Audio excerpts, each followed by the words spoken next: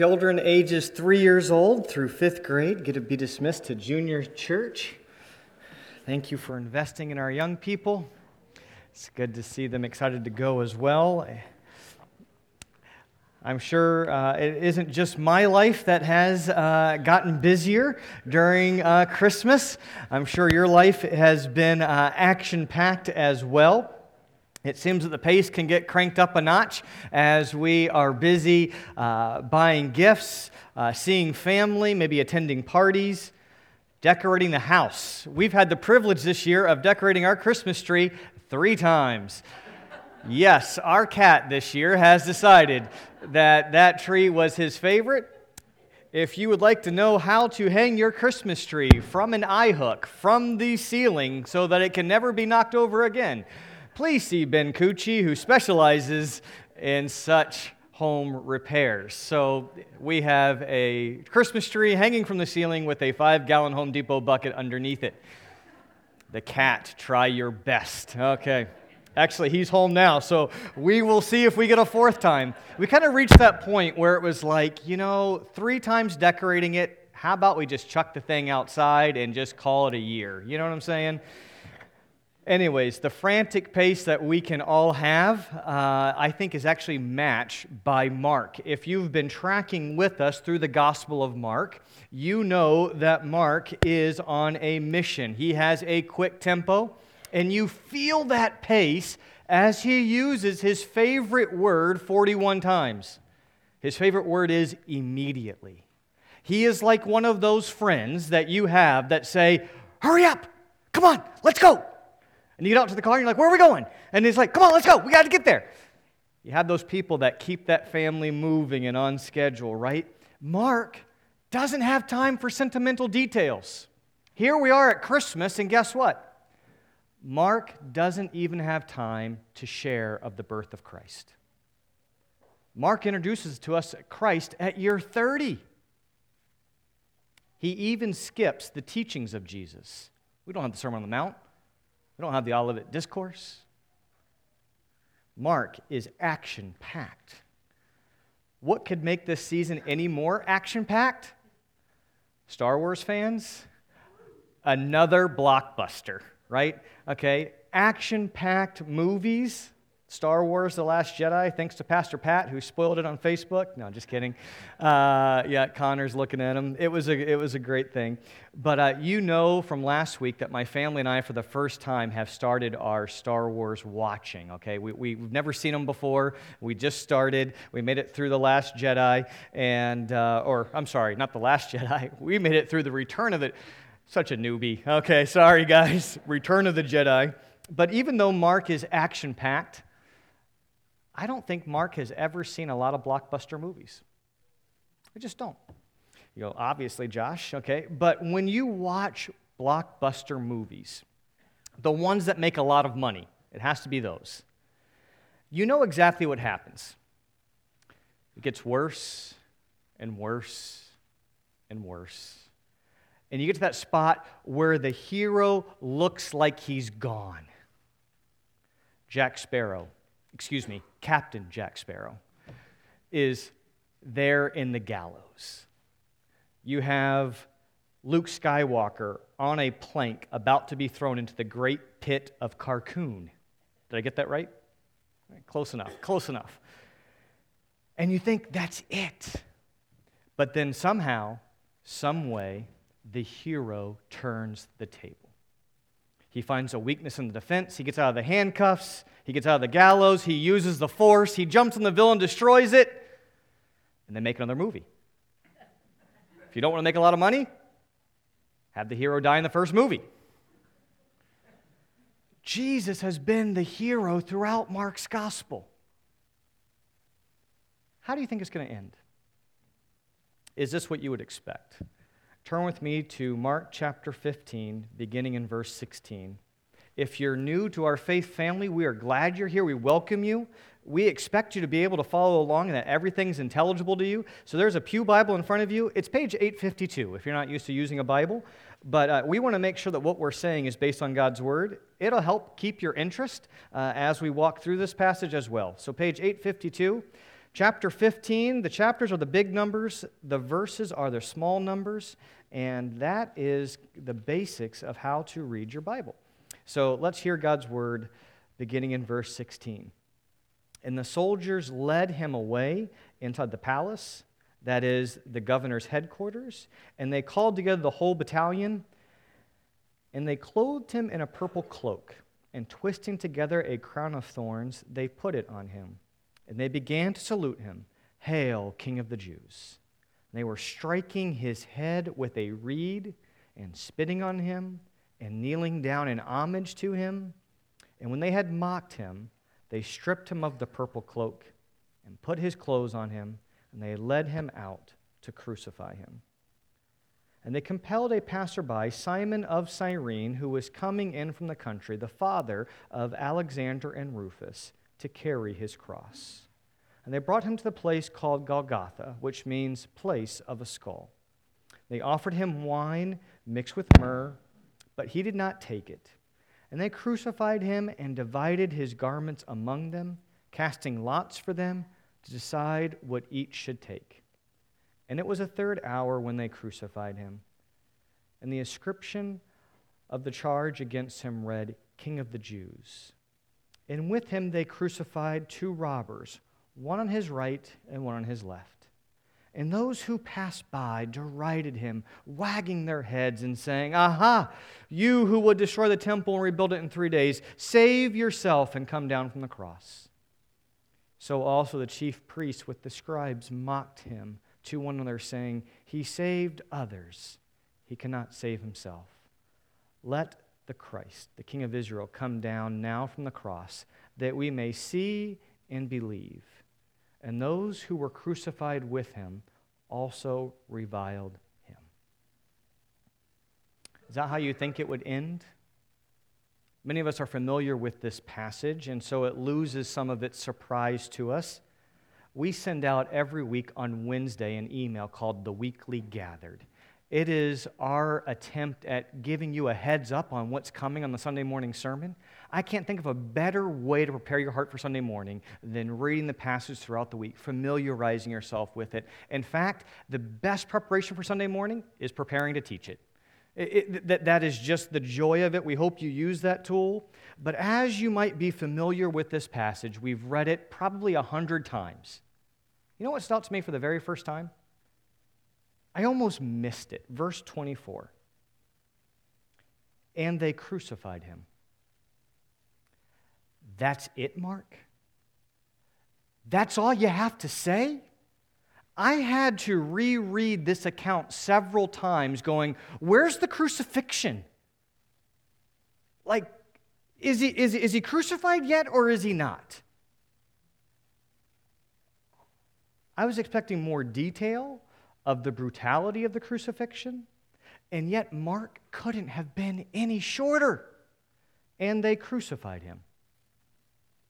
It's the exact opposite of what we see in the movies, like The Passion of the Christ, who spend 2 hours on the gore and the blood and the whipping, and they leave out and they don't explain why Jesus died.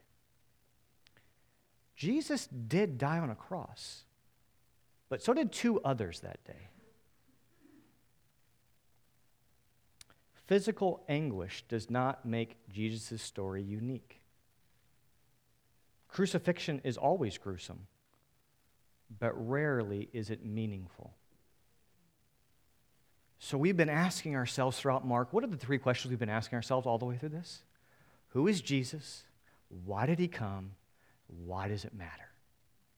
And notice that Mark does not direct our attention to the pain of the cross, but to the shame of the cross. Why does that matter? Why does that matter for you this morning?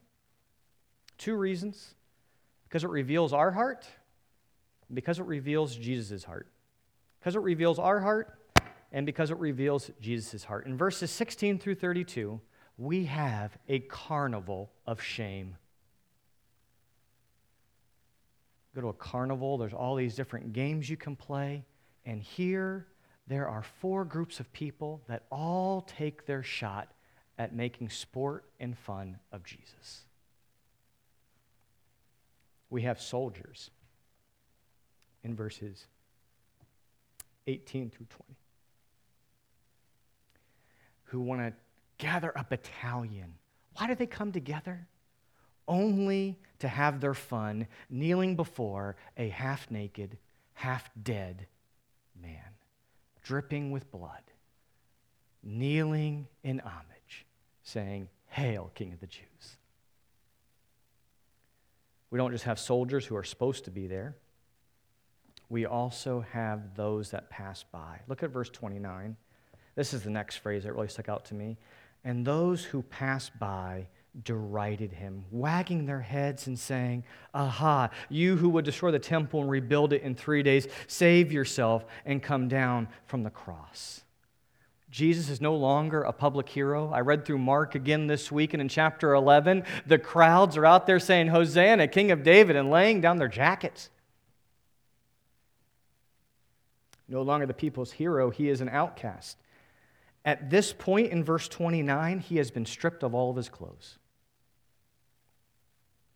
He is a public spectacle of open shame, hanging naked on a cross.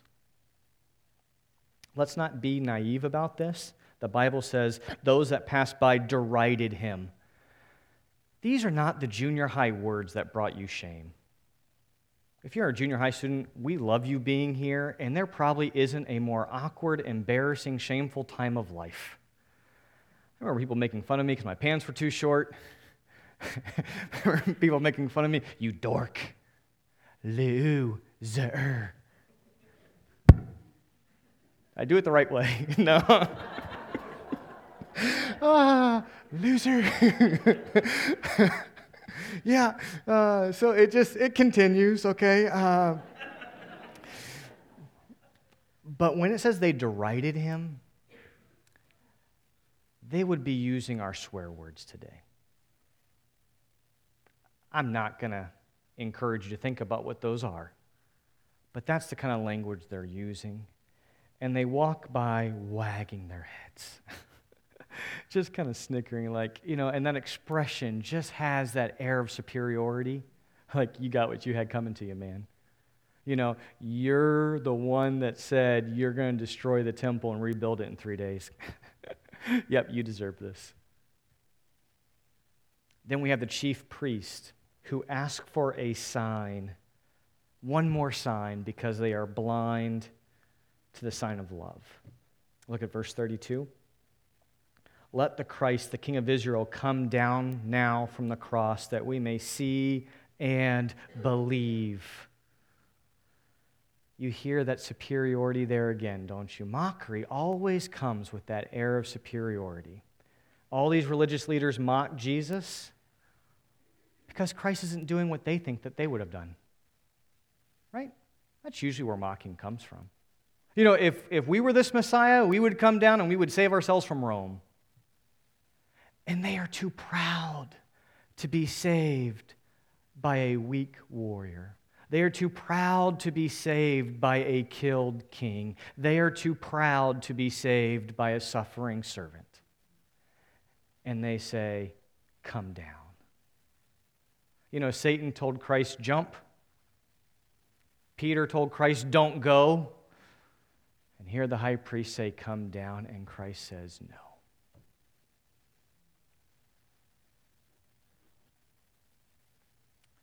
Are you surprised at the end of verse 32? It says, "And those who were crucified with him also reviled him." What remarkable rejection to have yourself crucified between two known criminals. It's like getting your mugshot for your Christmas card between a rapist and a murderer. And here are these guys who are barely able to gasp for breath themselves. Did you know that crucifixion didn't kill you by just blood loss? Getting a nail through your hands, your feet isn't a major artery, and so you would die through asphyxiation. You could be on the cross for 3 days. What finally would kill you is you couldn't push yourself up one last time to get yourself a breath. And here are these men who are gasping for their own breath, who can find the gumption who have enough hatred and hostility to be able to find one more breath to curse the Messiah, and those that were with them, known criminals, still find a way of making Jesus an outcast.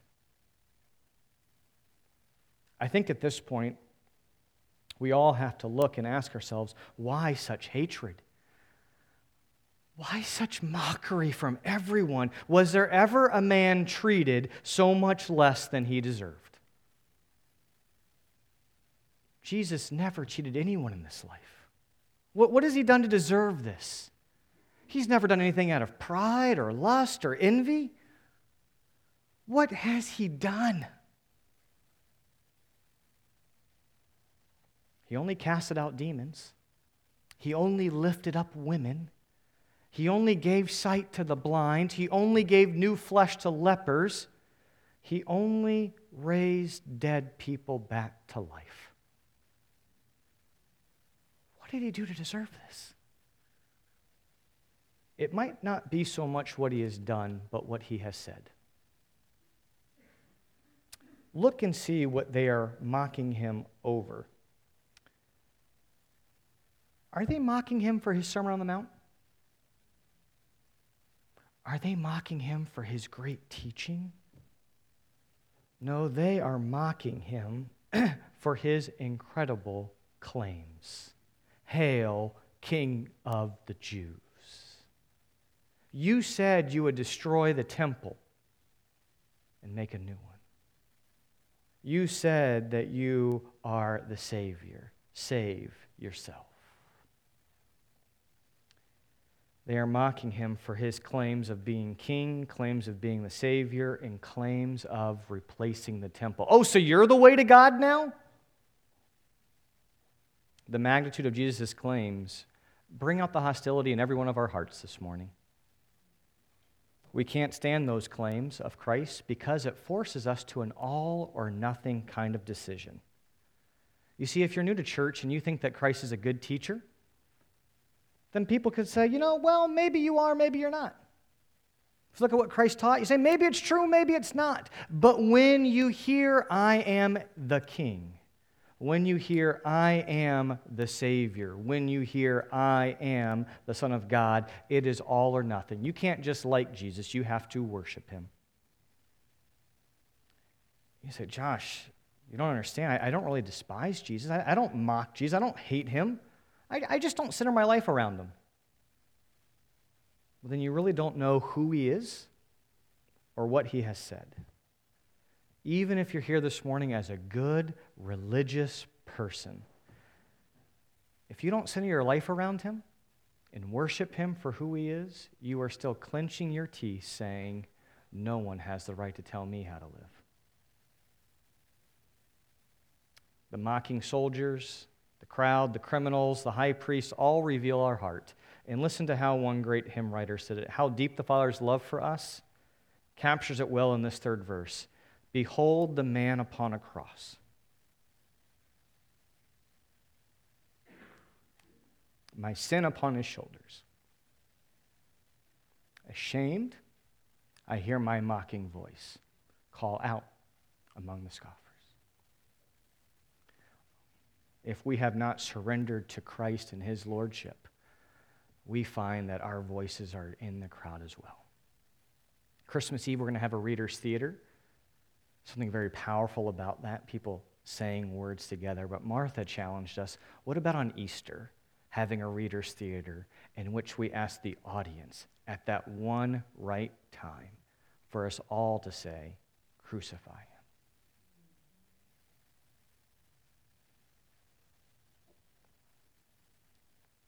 It reveals our heart.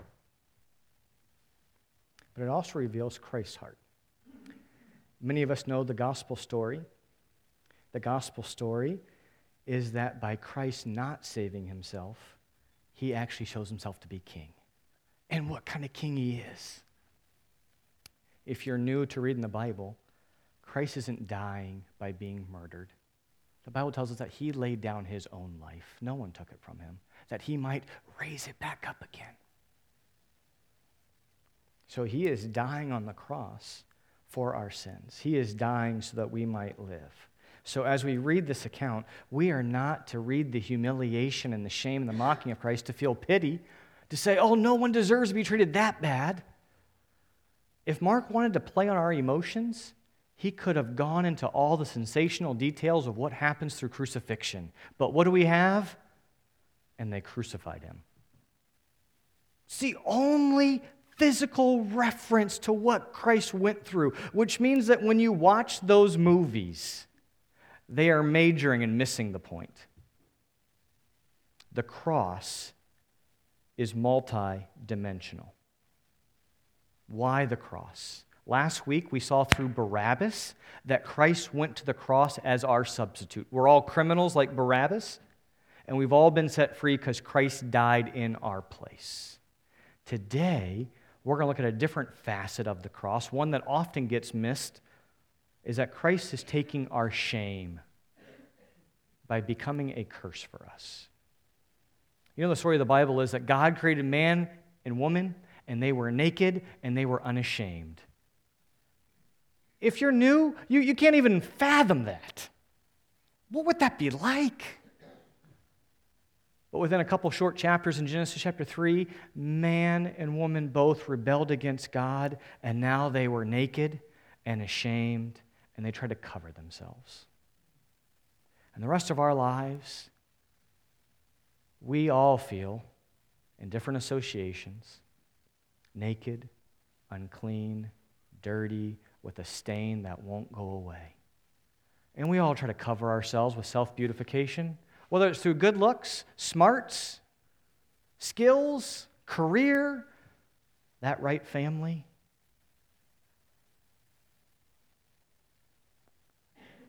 But Christ became naked and became ashamed and became a curse so that we could be clothed in his righteousness.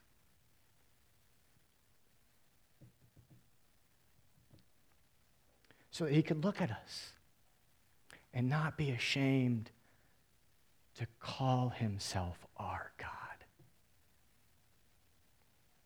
How does he do that? I would like for you to turn with me to Galatians chapter 3. Galatians 3. I know that's not necessarily the easiest book to find, but you want to go to your right. So we are in Mark, you're going to pass Luke and John. Then we get into the letters that Paul wrote. They're organized by largest to smallest. That's how the Bible's written. All of the Pauline letters, largest to smallest.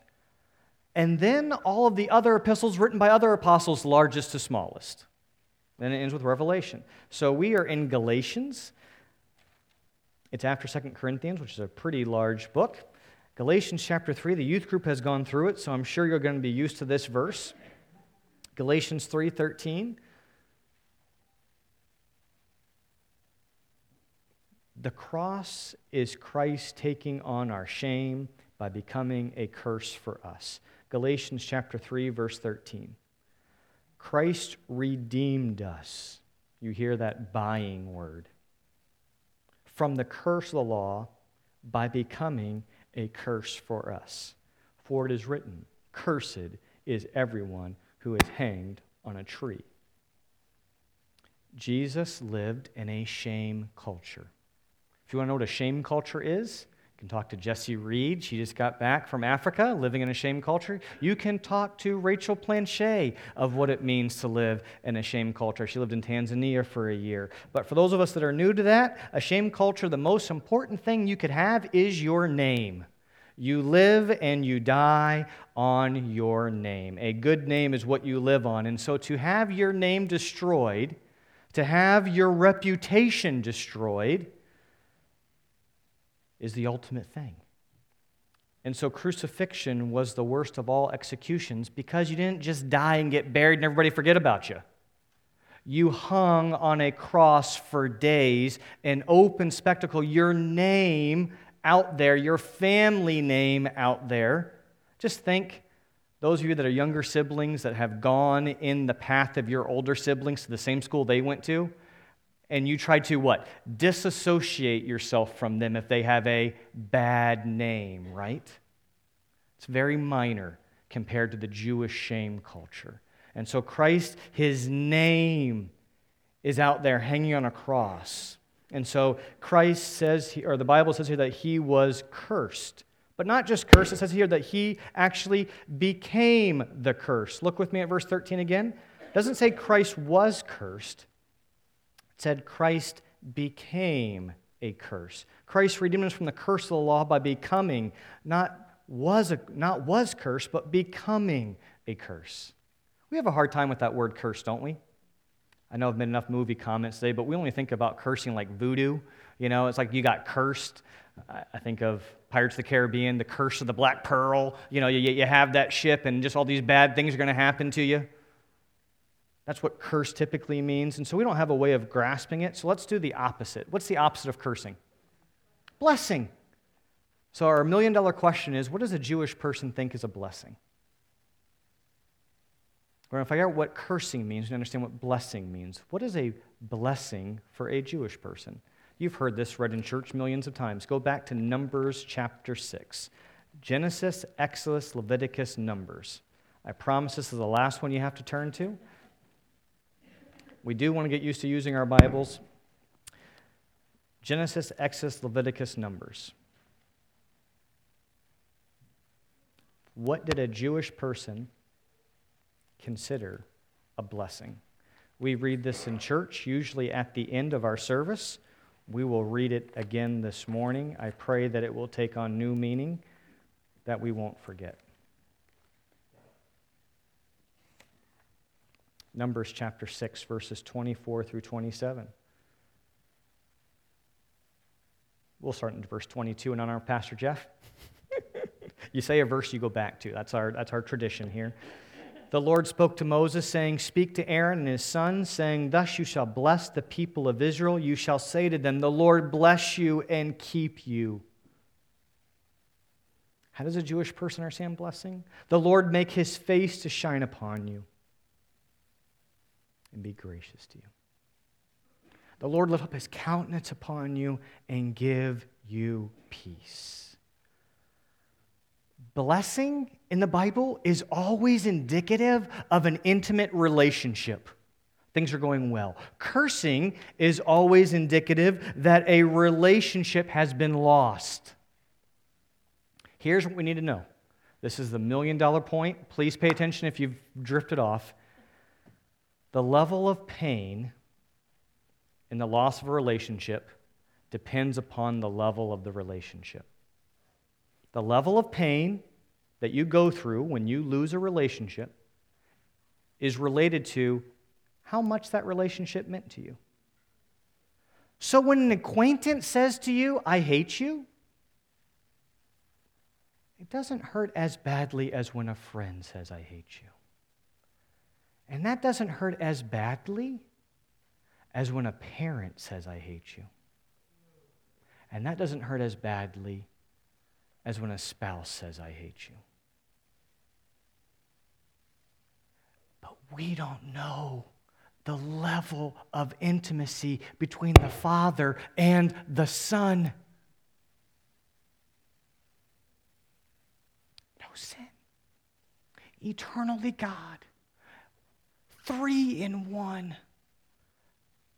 Loving and enjoying each other beyond creation was ever started. And now consider Numbers chapter 6 as if it was a curse. May the Lord curse you and abandon you. May the Lord keep you in darkness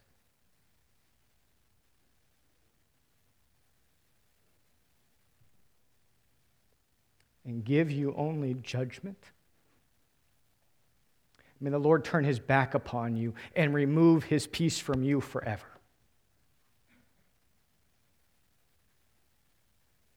And then we think about Mark chapter 15, and we know that the Father utterly forsook the Son. The Father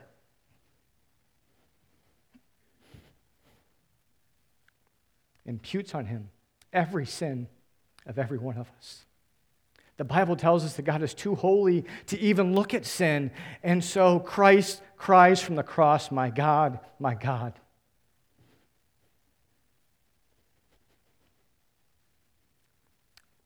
why have you forsaken me? Hebrews pictures it as Christ being rejected and being killed outside the camp. If you were in Israel and you lived back then, you wanted to live in the camp. That's where God's presence dwelt. And when you lived without the camp, it meant that you were beyond the reach of God's blessing. And so the scapegoat was put where? Outside the camp. And where did Christ go and suffer? Inside Jerusalem? No, the place of a skull, Golgotha, outside the camp. He was rejected by his followers. Judas, his closest friend, Peter, the people of Israel, the high priest, and by the Father. How did Christ deal with such shame? A familiar passage. Let me read it to you because I promise you not to turn anymore. I forgot about this one, but I won't lie. You can just hear it. Hebrews chapter 12, verses 1 through 3. Therefore, since we are surrounded by so great a cloud of witnesses, let us also lay aside every weight and sin which clings so closely, and let us run with endurance the race that is set before us, looking to Jesus, the founder and perfecter of our faith. Here's the phrase, who for the joy that was set before him endured the cross, despising the shame, and is seated at the right hand of the throne of God. Here is Jesus on the last lap of his earthly race, and there are only two hurdles remaining: the cross and the shame. And it says that he was motivated by the joy that was set before him. And then it says that he despised the shame. Isn't that an interesting word? Despise the shame? Would you choose that word? Despise, we typically think hate or dislike. He despised, he hated, he disliked the shame. That's not the only range of meaning in our English language or the Greek. It also means to consider something as unworthy of notice or consideration. For you to look down on something as negligible and worthless. So he looked upon his shame, the mockery, the reviling, and he considered it of no account. Wouldn't you like that? Wouldn't you love to connect Jesus' last day to change your everyday? Students with a testimony at the public school.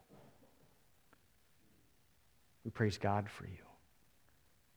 Not only do you get mocked and reviled by friends and associates and peers, but you even have science teachers that come and sit down beside you and join just to deride you some more.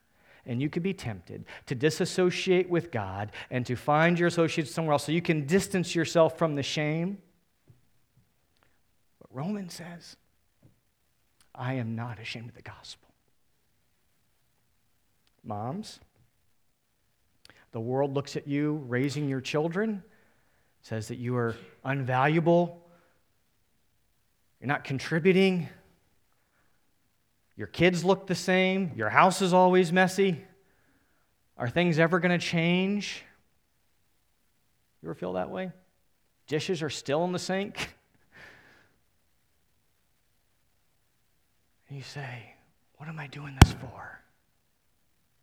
Those of us that are going to family relative gatherings in which there will be shame because of our allegiance to Christ, that we bow our heads and we say a meal before Christmas. Maybe you're one of those weird family that reads all of Luke 2 before you go for the carnage of ripping open packages.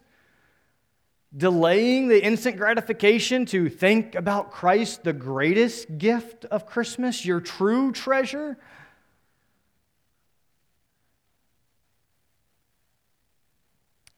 The shame that will never surrender its power over your life unless you fight for joy. Jesus doesn't minimize the shame or the hurt, but he does tell you that the shame of worldly rejection is temporary. Temporary things only have a little bit of value. My family and I got away this week, and Hudson wanted to play this arcade game. I didn't even know how to play the arcade game. It was a game called Stacker. I read the directions. I get paid to read. Could not figure out what in the world the game was going to do. And being someone who wants to win, I'm like, we're going to YouTube this bad boy. Type in Stacker, how to beat the arcade game. 20 billion YouTube videos come up. Stacker is also stacked against you. It's rigged. You can't win the iPad prize unless it has enough money in it that it has doubled the value of the iPad.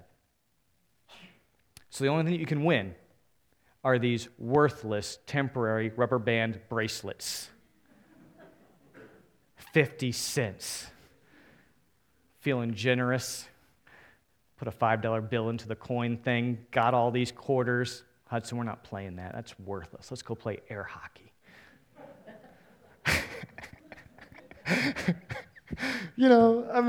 But yet Dad, can I still play Stacker?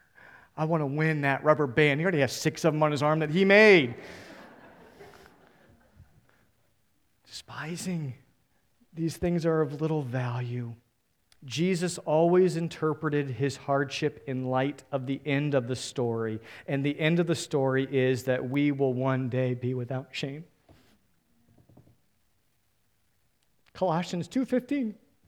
He disarmed the rulers and authorities, and he put them to open shame by triumphing over them. This is not the end of the story. You who have been wronged, you that have suffered injustice, you that have been despised by the world, don't look at it as God's punishment. Believer, you are not on probation. Christ became the curse. There is no condemnation in Christ. He comes, joy to the world, he comes to make his blessings known as far as the curse is found. The curse that began in Genesis chapter 3, Christ became the curse to overwhelm the world with joy because he outdid it, he undid it, so that you could be a blessing. So that he could call you his sons and daughters. So the next time you are tempted to be ashamed of your Savior because of the world's rejection, look at your shame and say, you can't distract me. I won't even look at you. You are almost finished, shame. I have a joy set before me. And there is a judge, and he will judge justly. So may Christ be your treasure this Christmas season, as you see his blood as your ransom and your defense. Numbers chapter 6. May the Lord bless you and keep you. The Lord make his face shine upon you and be gracious to you. The Lord lift up his countenance upon you and give you peace. May the Lord bless you because Christ became a curse for you. Let's stand and sing and worship our most precious gift, Christ.